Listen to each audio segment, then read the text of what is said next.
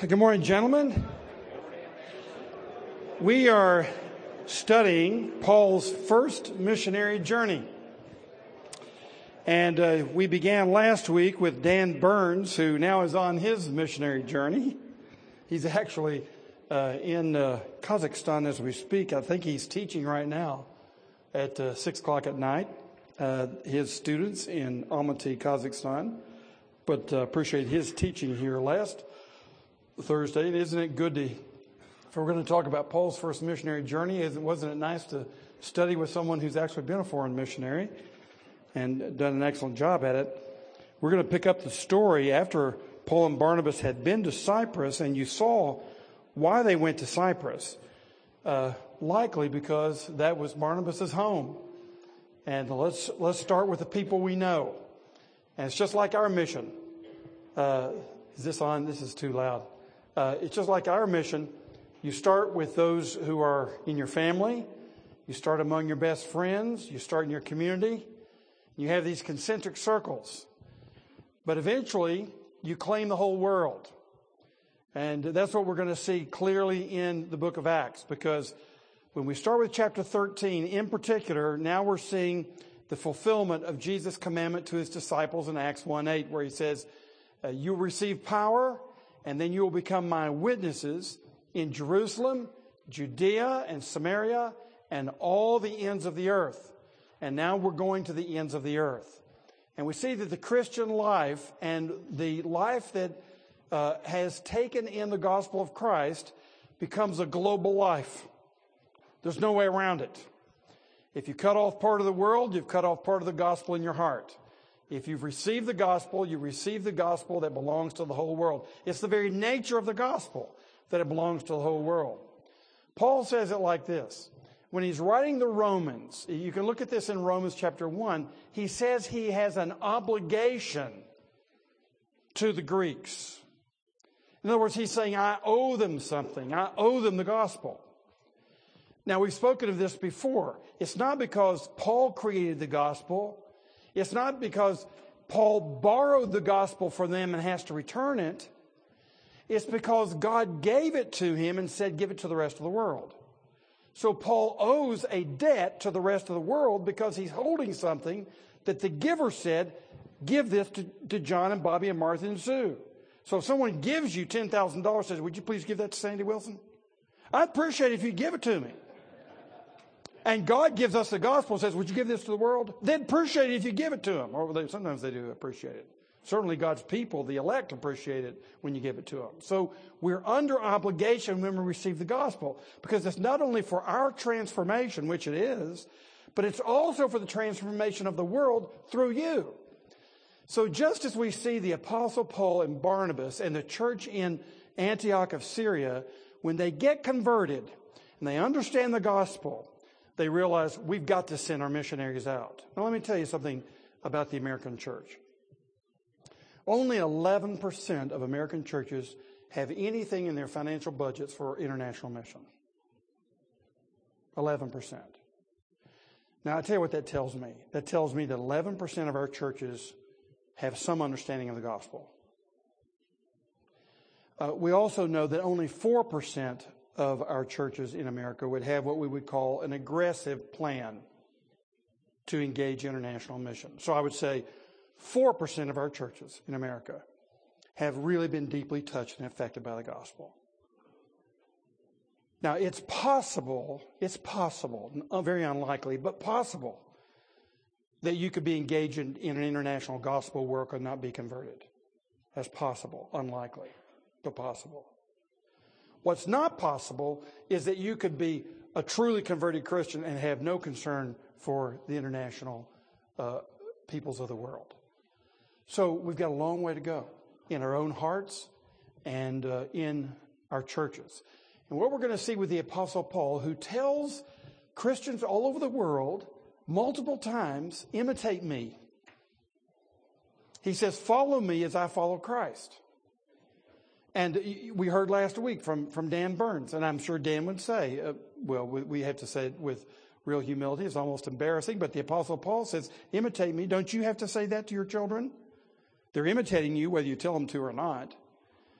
So your life, the life you live, is the best teaching weapon that you have. And you simply say to someone, come along and follow me. Well, let's look at our teacher last week, Dan Burns. But even more importantly, look at the teacher in the Bible, the Apostle Paul. What does he do? He's got a plan. He's got a plan to take his own personal life and resources and to engage them in gospel work. That's the big idea. That's what you're here for. If you're not engaged in that, gentlemen, really, you may as well just go on. There's no reason to be here. This life has no comparison to the next life that's waiting for us after death. There's only one reason to be here, and that's to work the plan with people who are not yet saved by the gospel. So the whole reason to be here is to have a plan and to work it. That's what the Apostle Paul does. Now, he has 3 missionary journeys and a 4th final journey. This is his first one. And what we want to ask ourselves is, are you on journey? Are you now on a missionary journey? Something I like to ask our congregation at various times is this question we need to ask ourselves. Is your life your best answer to the Great Commission? Jesus said, I want you to go into all the world and make disciples of all nations. There's your job description. So how are you doing? Every quarter, your business gives us a financial statement, shows us that bottom line. We can see the itemized line items. We can see how you're doing on costs, and we see how you're doing on income, and we can see how you're netting out. How are you netting out on your mission in life? This is it. We're going to see it with the Apostle Paul, and we're going to see some important things about how we conduct that mission. So let's learn from the Apostle Paul. Let's learn from the early church. Let's pick up the story then with Acts 13:13. Remember, Paul and Barnabas had been to Cyprus. We've had our first convert who was not in the synagogue. Now, we've had Gentile converts before, but this seems to be the first one who is not connected to a synagogue of any sort. And that was Sergius Paulus that you saw on the island of Cyprus last week. But now Paul is going to move north, and we may say, well, why is he going that direction from the Isle of Cyprus to what we'd now call Turkey, southeast Turkey? Well, the reason is that Cyprus was Barnabas' territory, and now we're going to Paul's territory. We're going to hit the people they know. They're going to start with people they know. And that's how the mission begins. Well, let's take a look at it. Verse 13. Now Paul and his companions set sail from Paphos and came to Perga in Pamphylia. And John left them and returned to Jerusalem. But they went on from Perga and came to Antioch in Pisidia. And on the Sabbath day, they went into the synagogue and sat down. After the reading from the law and the prophets, the rulers of the synagogue sent a message to them saying, Brothers, if you have any word of encouragement for the people, say it. So Paul stood up and, motioning with his hands, said, all right, let's stop right there. What we want to see in these first 4 verses is this. We must practice the gospel method. We must practice the gospel method. Paul often asks those in Philippi, Thessalonica, Galatians, is your life being lived in a manner worthy of the gospel? In Galatians, he saw a fellow apostle and some others acting in a way that was unworthy of the gospel, and he confronted them. What is a life lived worthy of the gospel? It's a life where you have total engagement. You're beginning with your heart, your mind. You're going to study the world. You're going to study Memphis. You're going to study your friends. Any area where you have responsibility, you're going to try to do some intelligence gathering and learn something about it. One of the exciting things about being a Christian is that when you come to Christ, you get the whole world back. You may not have been interested in sub-Saharan Africa. You might not have been interested in Southeast Asia. You may have had no interest in India before. You may never have thought about China. Well, you can't avoid China anymore.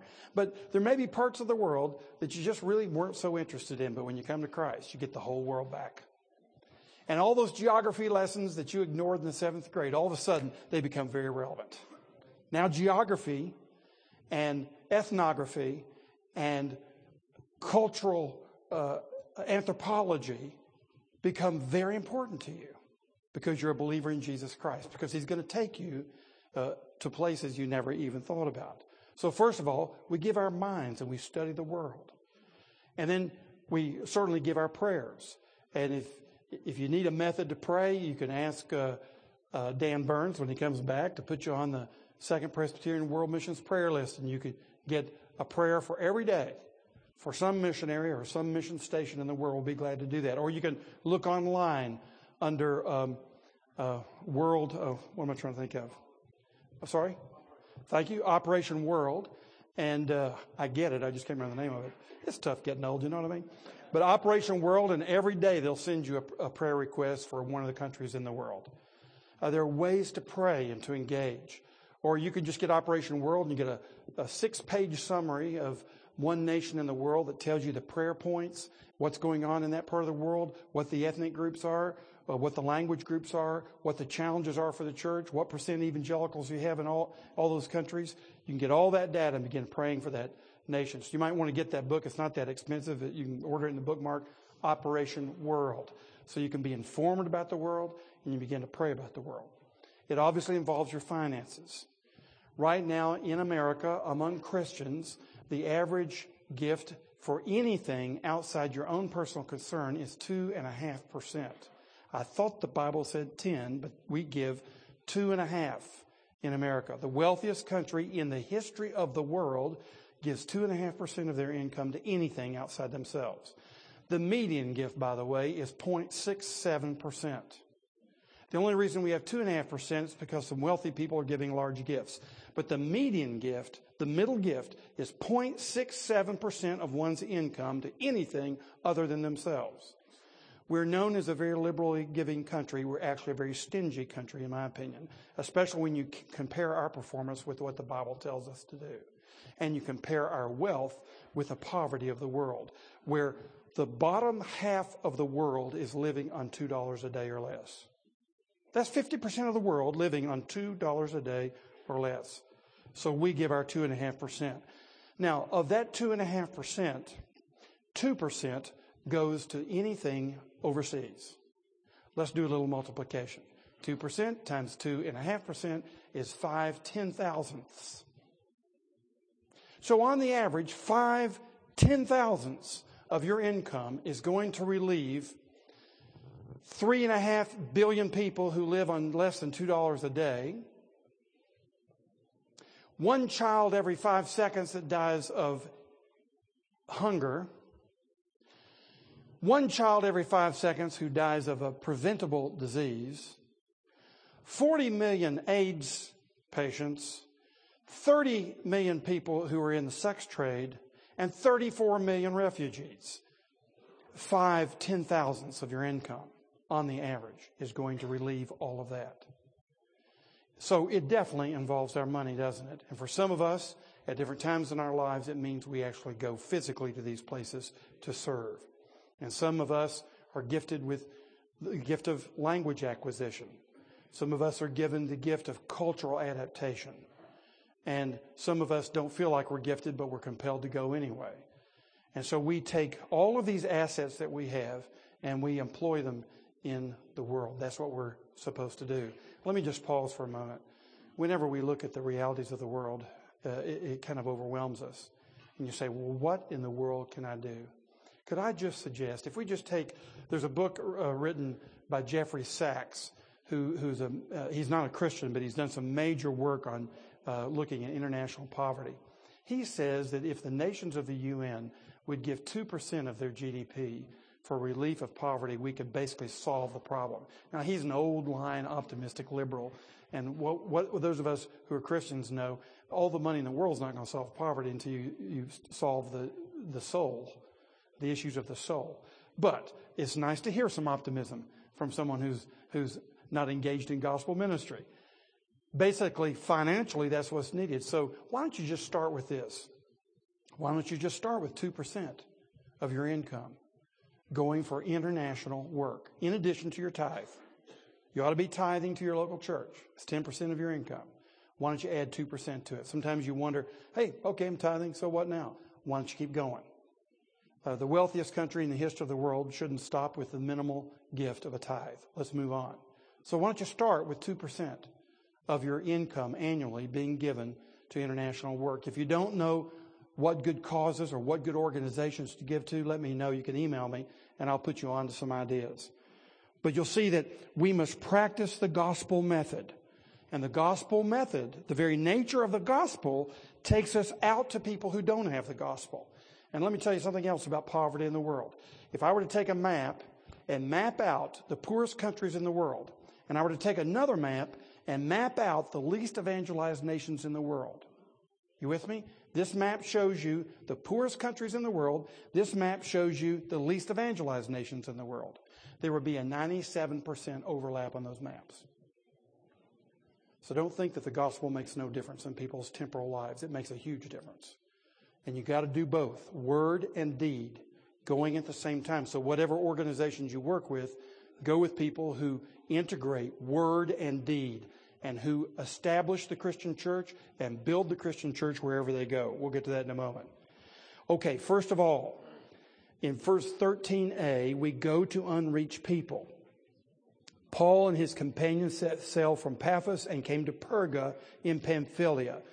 Perga would be about 8 miles inland, so they hiked up to Perga. And, of course, we know they're on their way to Pisidian Antioch eventually. But they go to unreached people. That's the reason they're going there. Now, in our world, there are 6.7 billion people or something along those lines.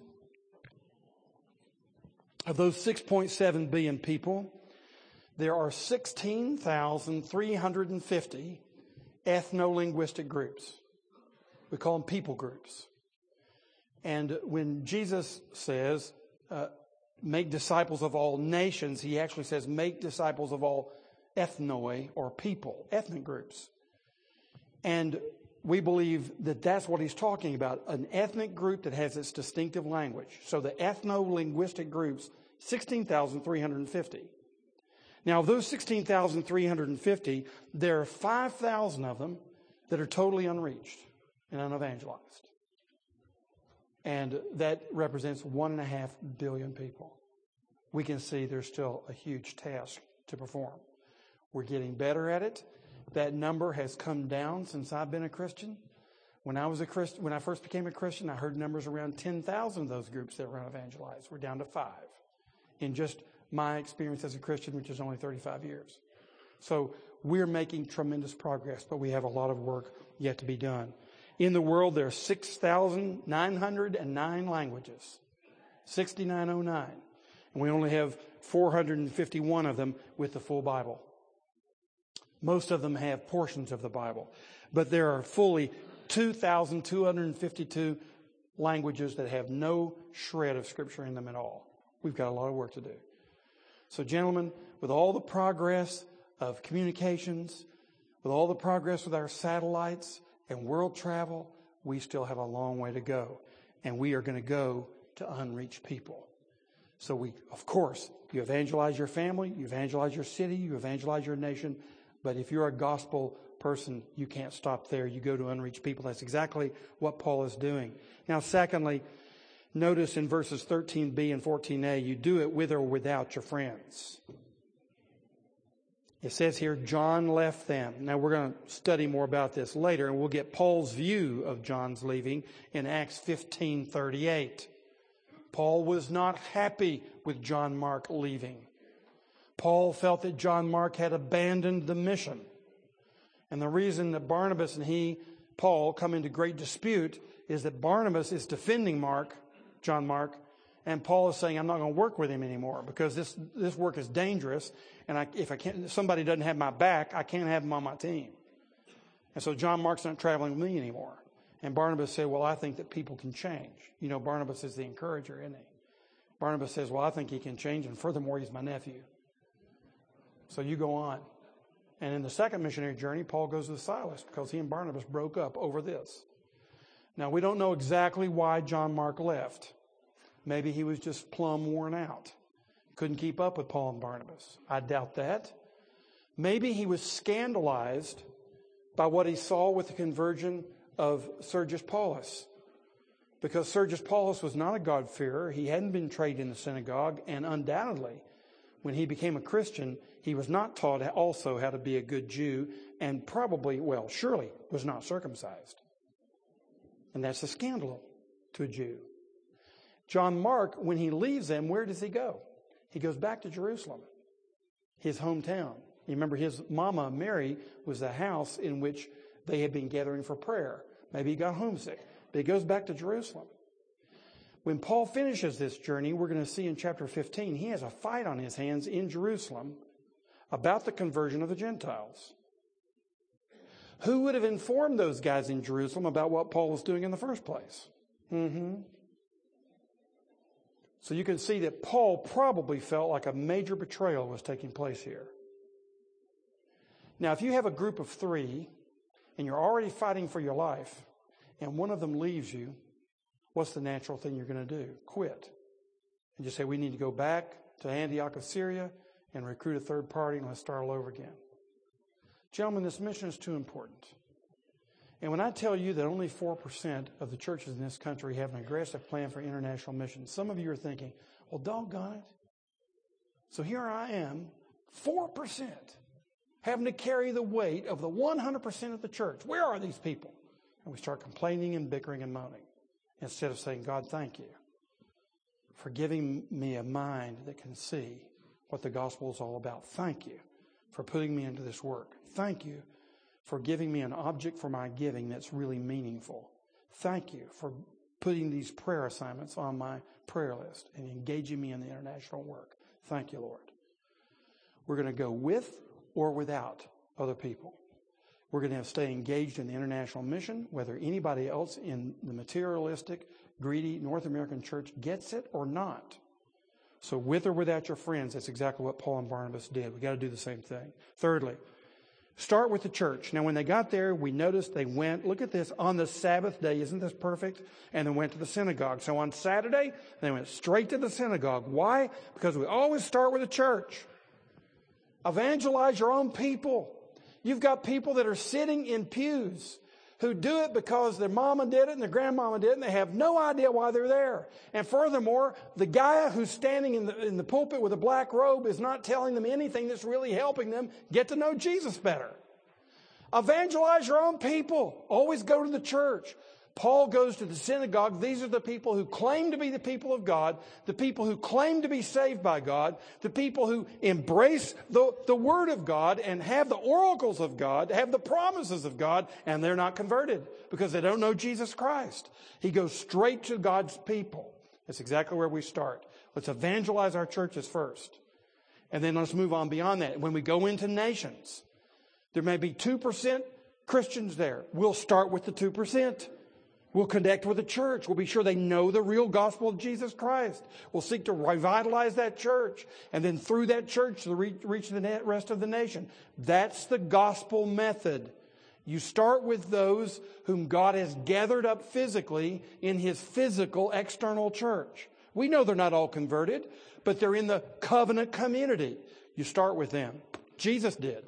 Jesus said, I came for the lost sheep of Israel. And then He sent His disciples out to reach the lost sheep of the world.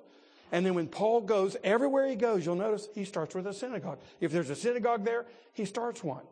Now, when he goes to Europe, we'll see later on, he goes and all he has is Lydia. He doesn't even have 10 people to make up a synagogue. But whoever the little group is, that's where he's going to start.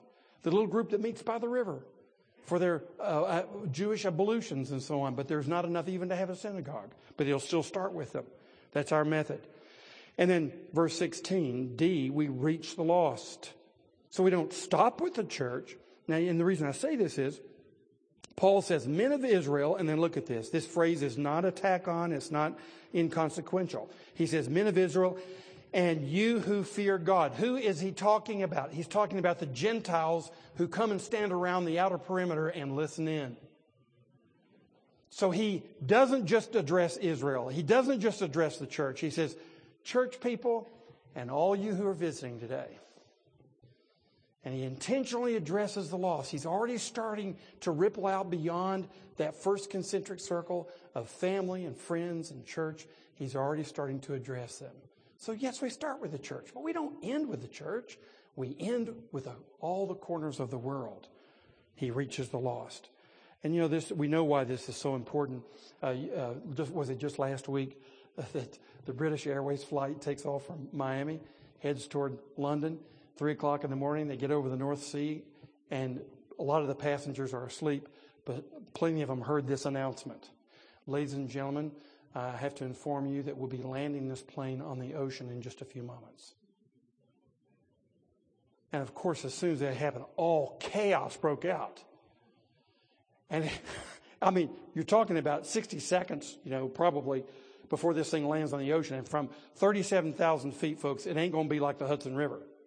This is not going to be a pleasant landing, and nobody's going to survive. And then, of course, the stewardesses explained to everyone, oops, that was a mistake. The pilot hit the wrong button. Nobody died of a heart attack, and there haven't been any suits I've heard about yet. But can you imagine those terrifying 30 seconds when you thought you were going down? Here's the question. If you were going down, are you ready? If this world is going down, is it ready? It's not. And we must always live in the light of the ultimate judgment and the final things. And they're coming before you know it. I'm with people every month who get surprised by a turn in their physical health. Every month.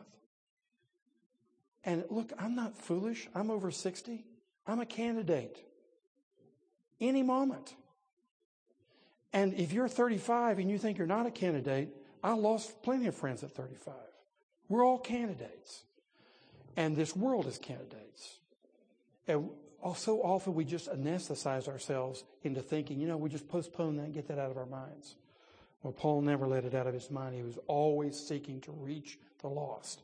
And so he begins there. Now let's look, secondly, verses 17 through, this would be verses 17 through 41, not 14, obviously, that we must proclaim the gospel message.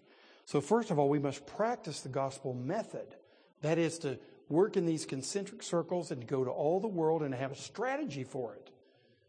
A plan, a personal plan for how you're going to engage all those important concentric circles in your life. This is your missionary journey. But secondly, we must proclaim the gospel message.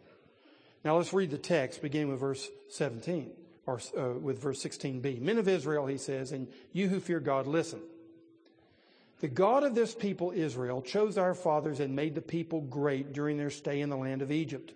And with uplifted arm, he led them out of it. And for about 40 years, he put up with them in the wilderness. And after destroying 7 nations in the land of Canaan, he gave them their land as an inheritance. All this took about 450 years, and after that, he gave them judges until Samuel the prophet. Then they asked for a king, and God gave them Saul, the son of Kish, a man of the tribe of Benjamin, for 40 years. And when he had removed him, he raised up David to be their king, of whom he testified and said, I have found in David, the son of Jesse, a man after my heart, who will do all my will. Of this man's offspring, God has brought to Israel a Savior, Jesus, as he promised. Before his coming, John had proclaimed a baptism of repentance to all the people of Israel. And as John was finishing his course, he said, what do you suppose that I am? I am not he. No, but behold, after me one is coming, the sandals of whose feet I'm not worthy to untie. Brothers, sons of the family of Abraham, and those among you who fear God, to us has been sent the message of this salvation. For those who live in Jerusalem and their rulers, because they did not recognize him nor understand the utterances of the prophets, which are read every Sabbath, fulfilled them by condemning him. And though they found in him no guilt worthy of death, they asked Pilate to have him executed. And when they had carried out all that was written of him, they took him down from the tree and laid him in a tomb. But God raised him from the dead. And for many days he appeared to those who had come up with him from Galilee to Jerusalem, who are now his witnesses to the people. And we bring you the good news that what God promised to the fathers, this he has fulfilled to us, their children, by raising Jesus, as also it is written in the 2nd Psalm, you are my son, today I have begotten you. And as for the fact that he raised him from the dead, no more to return to corruption, he has spoken in this way, I will give you the holy and sure blessings of David. Therefore he says also in another psalm, you will not let your Holy One see corruption. For David, after he had served the purpose of God in his own generation, fell asleep and was laid with his fathers and saw corruption. But he whom God raised up did not see corruption. Let it be known to you, therefore, brothers, that through this man forgiveness of sins is proclaimed to you. And by him everyone who believes is freed from everything from which you could not be freed by the law of Moses. Beware, therefore, lest what is said in the prophets should come about. Look, you scoffers, be astounded and perish. For I am doing a work in your days, a work that you will not believe, even if one tells it to you. Okay, here's the message. We need to study this message. This is Paul's first recorded sermon summary. There are several of them. This is the first one. And what's recorded here, and of course it's excerpted. We don't have, undoubtedly, we don't have the whole sermon. What Luke has done is to excerpt and give us the essence of that sermon. And Luke's doing it very intentionally to say, here's the message that goes to the world. If you want to know how to share the gospel, look at the Apostle Paul. He says, imitate me. Let's share the gospel the way he shares the gospel. Let's look at a few elements of it. First of all, he shows that the gospel fulfills the Old Testament. The gospel fulfills the Old Testament. Paul is showing that Jesus Christ is not some second idea or afterthought on God's part. Jesus Christ coming is what God had promised and intended from the very beginning and even from all eternity. And when God was making promises to Abraham and to Noah and to Moses and to David and through all the prophets, this is what God had in mind. This was the final solution, if you will. This was the fulfillment of everything God was promising to rescue sinners from eating of the fruit of the tree of the knowledge of good and evil. This is the whole program. And Paul is clear to show that. This is not just a religion for Westerners. This is not just for a religion for those who didn't get the Old Testament or who are not Jewish. No, this is the Jewish religion. Do you hear this? Paul is saying to his fellow Jews, this is the Jewish religion. So if you have someone who says, I'm Jewish, you say, well, good. Then you must believe in Jesus Christ. Oh, no, I don't believe in Jesus Christ. Well, you've missed the whole point of Jewish religion. It's not saving without the promises of God's deliverance. And the promise of his deliverance to the Jewish people is his Son, the Messiah, Jesus Christ. So he's saying to the Jews, this is the fulfillment of everything we've been waiting for. Here it is, the whole enchilada. Take it or leave it. If you leave it, you leave the promises of God. You notice in this language, he's not saying, hey, we got this program for people with darker skin and noses like mine.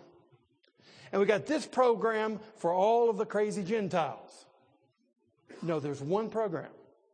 And it's the one he promised from all of history. And this is the fulfillment of it in Jesus Christ. So he's very clear. Of course, this is a Jewish audience. Now, when we get to Acts 17, we'll see his presentation to a Gentile audience, and it is somewhat different. He still would say that Jesus is the one promised in the Old Testament, but for sure when he's talking to people who say they believe the Bible, who have the Torah, who are God's people from 2,000 years ago, before this, he's going to show how Jesus fulfills the Old Testament. And you'll notice in this story that you get God's initiative. I've printed it out here for on your paper. God chose our fathers. God made the people great. God destroyed 7 nations. God gave them their land as inheritance, so on. 8 or 9 times, God is taking the initiative. And that's what our salvation is. It's God taking the initiative to rescue a people who do not deserve it. And even now, Paul is going to the synagogue with Jewish people who had the Bible and continued to break it in their hearts and didn't deserve it. And he continues to bring them the good gifts of God. So the first thing that we see really clearly then is that the gospel fulfills the Old Testament. Secondly, verses 26 through 37, notice the gospel focuses on Jesus Christ. Paul doesn't say,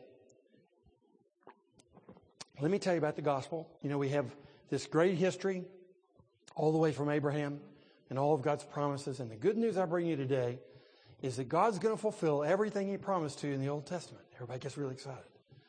Yeah, we're going to have our inheritance that he promised. We're going to be a great nation, just like he promised. And we're going to be a light to the Gentiles. And God is going to work through us to save the rest of the world and to bring light and life and to bring shalom to the entire world, to care for the poor, to minister to those who are victims of social unrest and social injustice.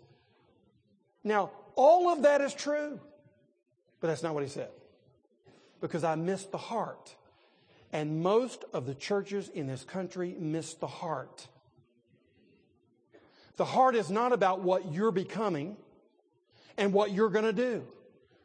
And it's not about some depersonalized kingdom, that some depersonalized God is going to give his depersonalized people.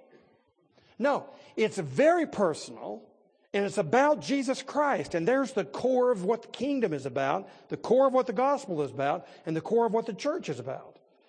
And why it is that we preachers miss it over and over again, I don't know, except for just rank unbelief and hardness of heart. But notice when Luke says to us, this is the gospel that Paul preached wherever he went. And when we were there with him, or when Barnabas was with him and reported on this, this is what we got from Antioch of Pisidia. Now notice what he says about Jesus Christ. First of all, he was rejected. And this was predicted in Psalm 22 and Isaiah 53. And John explains it in the first chapter of his gospel, in the prologue. He says, he came into that which was his own, the Jewish people, and his own received him not. And Paul is saying to Jewish people whose relatives handed Jesus over to Pilate to be executed, he's saying that even our wicked behavior, and Paul could speak in humble terms himself because he was persecuting the church as a Jewish man. He was persecuting Jesus Christ, just as Caiaphas did. So Paul's not being self-righteous about it. He's just saying that we, who were supposed to be receiving our Messiah, we rejected him. And furthermore, if you want to know why that was, it's not because he wasn't the Messiah. If you think that the only way a Messiah is going to be proven is that God's people unanimously receive him, you got another thought coming. Check your Old Testament. He's to be rejected, Psalm 22. He's to be rejected, Isaiah 53. And for sure as heck, you fulfilled what the prophet said about you. You destroyed him.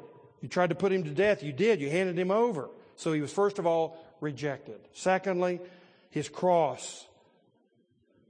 He was not only rejected, he was hung on a cross, which is a sign of cursing. We saw that in Deuteronomy, didn't we? If you hang someone on a tree, God curses him. Cursed, says Paul in Galatians, is anyone who is hung on a tree. So the hanging on a tree was a sign of divine cursing. So we not only rejected him and wanted him put to death, but we wanted him subject to God's curse.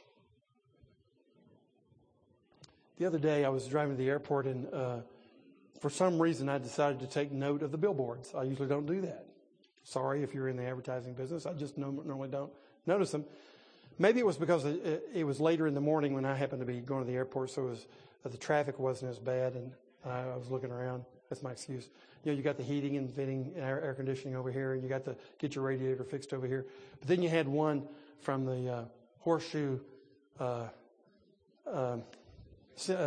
whatever, that said, we turn gamblers into legends. I thought, yeah, I've seen the legends you take, man. You send your buses up here when the welfare checks hit our community, and you drive all through those neighborhoods, and you pick people up, take them down, rip them off for about 3 hours, and bring them back in your van and drop them off without their welfare checks. Those are the legends you create. I mean, I couldn't believe the numbers I saw of the billions of dollars that are taken out of the economy by these casinos. And, of course, people who are for them say, oh, look at the schools they build and the tax base they perform. You compare what they're contributing to what they're taking out of the economy, and you'll have about a 10-to-1 ratio. It's unbelievable. The foolishness of that wasn't my point. Anyway, I kept driving. That was just one billboard. You see what happened to me. I'm amazed I didn't have a wreck. But the next one said, what is the meaning of the Quran? You just check that out when you go to the airport. It's up here on the right. What is the Quran? You can get a free one. Check this website, whyislam.com. So I got to the airport waiting for my plane. Whyislam.com. And I got this wrap. One of the many things you can get on here is a wrap. And, you know, anybody's going to do a wrap ought to have at least a good African American doing a wrap, right? But this guy had a head thing on, and he was a Muslim, and he was trying to do a wrap. Actually, I want to tell you, if you're into rapping, this guy would give you a good run for your money. He was pretty good. And he in his rap, the title of it was Why I Love Jesus. And basically, it would be in parentheses, Why I Love Jesus More Than You Do, Christians. And he was saying that he loves Jesus as a prophet. And of course, they do receive Jesus as a prophet. And he says, and in one of his lines, he says, why would you worship the cross? He says. And I can't put it either in the rhythm or in the rhyme. I'm not going to even try. But basically, the message is this.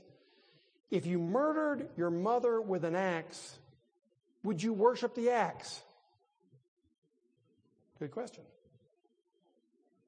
Why would you revere a cross by which someone that we highly esteem was unjustly executed? Why in the world would you boast about a cross? Well, obviously because of what the cross accomplished. It was a curse, and it was a bloody, agonizing death. But what happened was Jesus stood in our place on that cross. We're the ones who deserve to be there. And the curse came on him instead of on you. And because he came under the bondage of that curse, you were set free from that curse. And there's no curse on you. He removed the curse from the God's people by taking all of our sin on the cross. That's the reason we boast about nothing, says the Apostle Paul, save the cross of the Lord Jesus Christ, through which the world has been crucified to me and I to the world. And Paul said to the Corinthians, a wild and hairy bunch, he says to them, I resolve to know nothing among you except Jesus Christ and him crucified. There's the answer for a wild and hairy bunch. You need to know Christ and him crucified. And when you examine the messages of the Apostle Paul, you're going to find the cross there, front and center. So the cross. Thirdly, his resurrection. If we have no resurrection, the cross has no meaning. If we have no resurrection, we have no power in the church. If we have no resurrection, we have no hope. Paul says in 1 Corinthians 15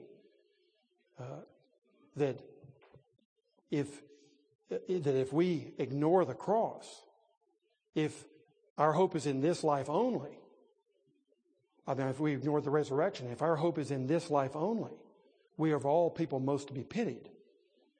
So if we think the benefits of the gospel are only for this life, we've missed the whole thing. We've missed the resurrection, which shows us the triumph over death, taking us into the next life. So when you look at the preaching of the Apostle Paul, you're going to find the cross, and you're going to find the empty tomb, the resurrection, and you're also going to find the ascension. But here, primarily the cross and the resurrection. Then fourthly, you'll find his witnesses.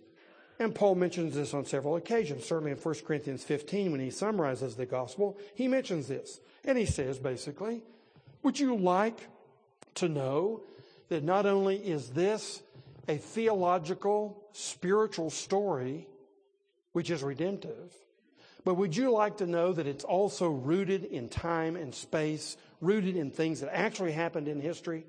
Rooted in things that people saw with their own eyes and felt with their own hands? Well, let me tell you this. There were eyewitnesses to his resurrection.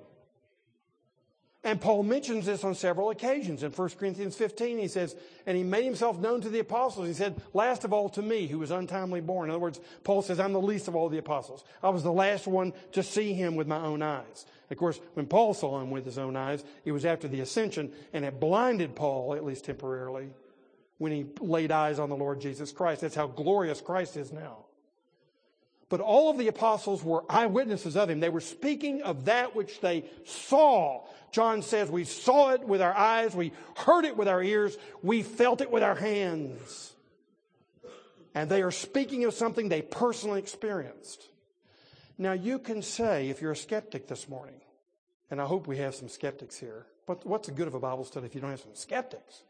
I hope we have some. And if you're skeptical about this, you could say it's possible that the apostles were deluded. It's possible. You could even say what seems impossible to me, that they were all deluded.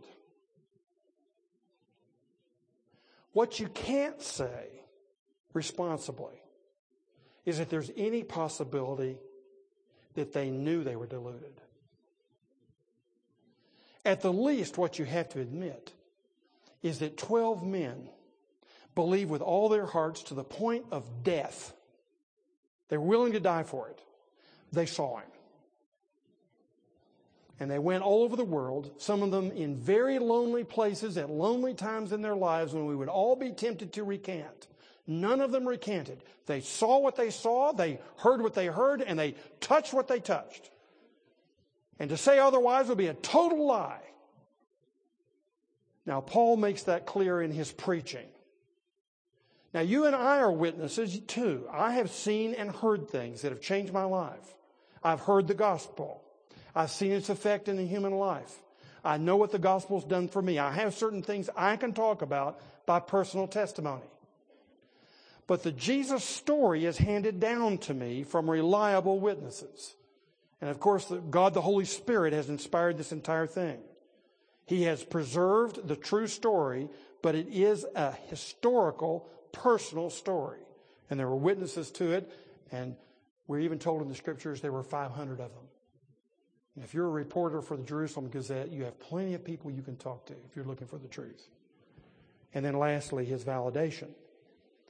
In verses 32 through 37, we see that Jesus, that what God promised to the fathers, this he has fulfilled to their children by raising Jesus. And he quotes several passages. And basically, what Paul in his preaching is saying, everything that happened to Jesus on the cross and in the resurrection was predicted by the Bible. So Jesus is validated by the very Bible you have in your laps, or that your rabbi is reading today. In fact, they had just read a text from the law of Moses, and they read a text from the prophets. Some suspect what those texts were. Deuteronomy 1 and Isaiah 1. I don't know for sure. We don't know what the texts were. But Paul undoubtedly goes to those very texts that were read that day and says, let me show you in that text how Jesus fulfills that text. Didn't we do that in Deuteronomy? Wasn't one of our main goals to find Jesus Christ as he is in Deuteronomy? And we did, didn't we? That's exactly what the Apostle Paul did throughout Asia and Europe. He went synagogue to synagogue teaching the Bible that was right in front of them and showing them what it really meant, contrary to what some of their rabbis had said. Now, thirdly, notice that not only does the gospel fulfill the Old Testament and focus on Jesus Christ, but it forces consequences. The choice here is stark, as John Stott says. For believers, justification. And here Paul says, you cannot be justified from your religion. Oops, it's going to get him in trouble. If I'm speaking to a Hindu group eventually, I need to show my Hindu friends how their Hinduism is not going to justify them before a holy God. And I need to know Hinduism well enough to show them that. If I'm speaking to a Buddhist, and of course I've done all these things, show a Buddhist how in the Buddhist religion it provides no justification for facing a holy God. If I'm talking to a Jewish person, I need to show them how their religion provides no justification before a holy God. That's exactly what Paul's doing here. The law of Moses that you think is the creme de la creme provides no justification for you. And justification is simply being found righteous and declared righteous by God. And what Paul says, if all you have is the law of Moses, that law will just condemn you. It'll just show you all your mistakes and faults and sins. How's that going to justify you? That's going to get you in more trouble. What you need is an atonement. Something that provides forgiveness for all those sins against the law of Moses. And only the blood of Christ shed for you provides the sacrifice that allows God's justice to be satisfied against your sin. God's justice must be satisfied. It will either be satisfied by your destruction, and you'll pay the penalty for your own sin, or it will be satisfied by somebody else paying that price, and that's what the cross was all about.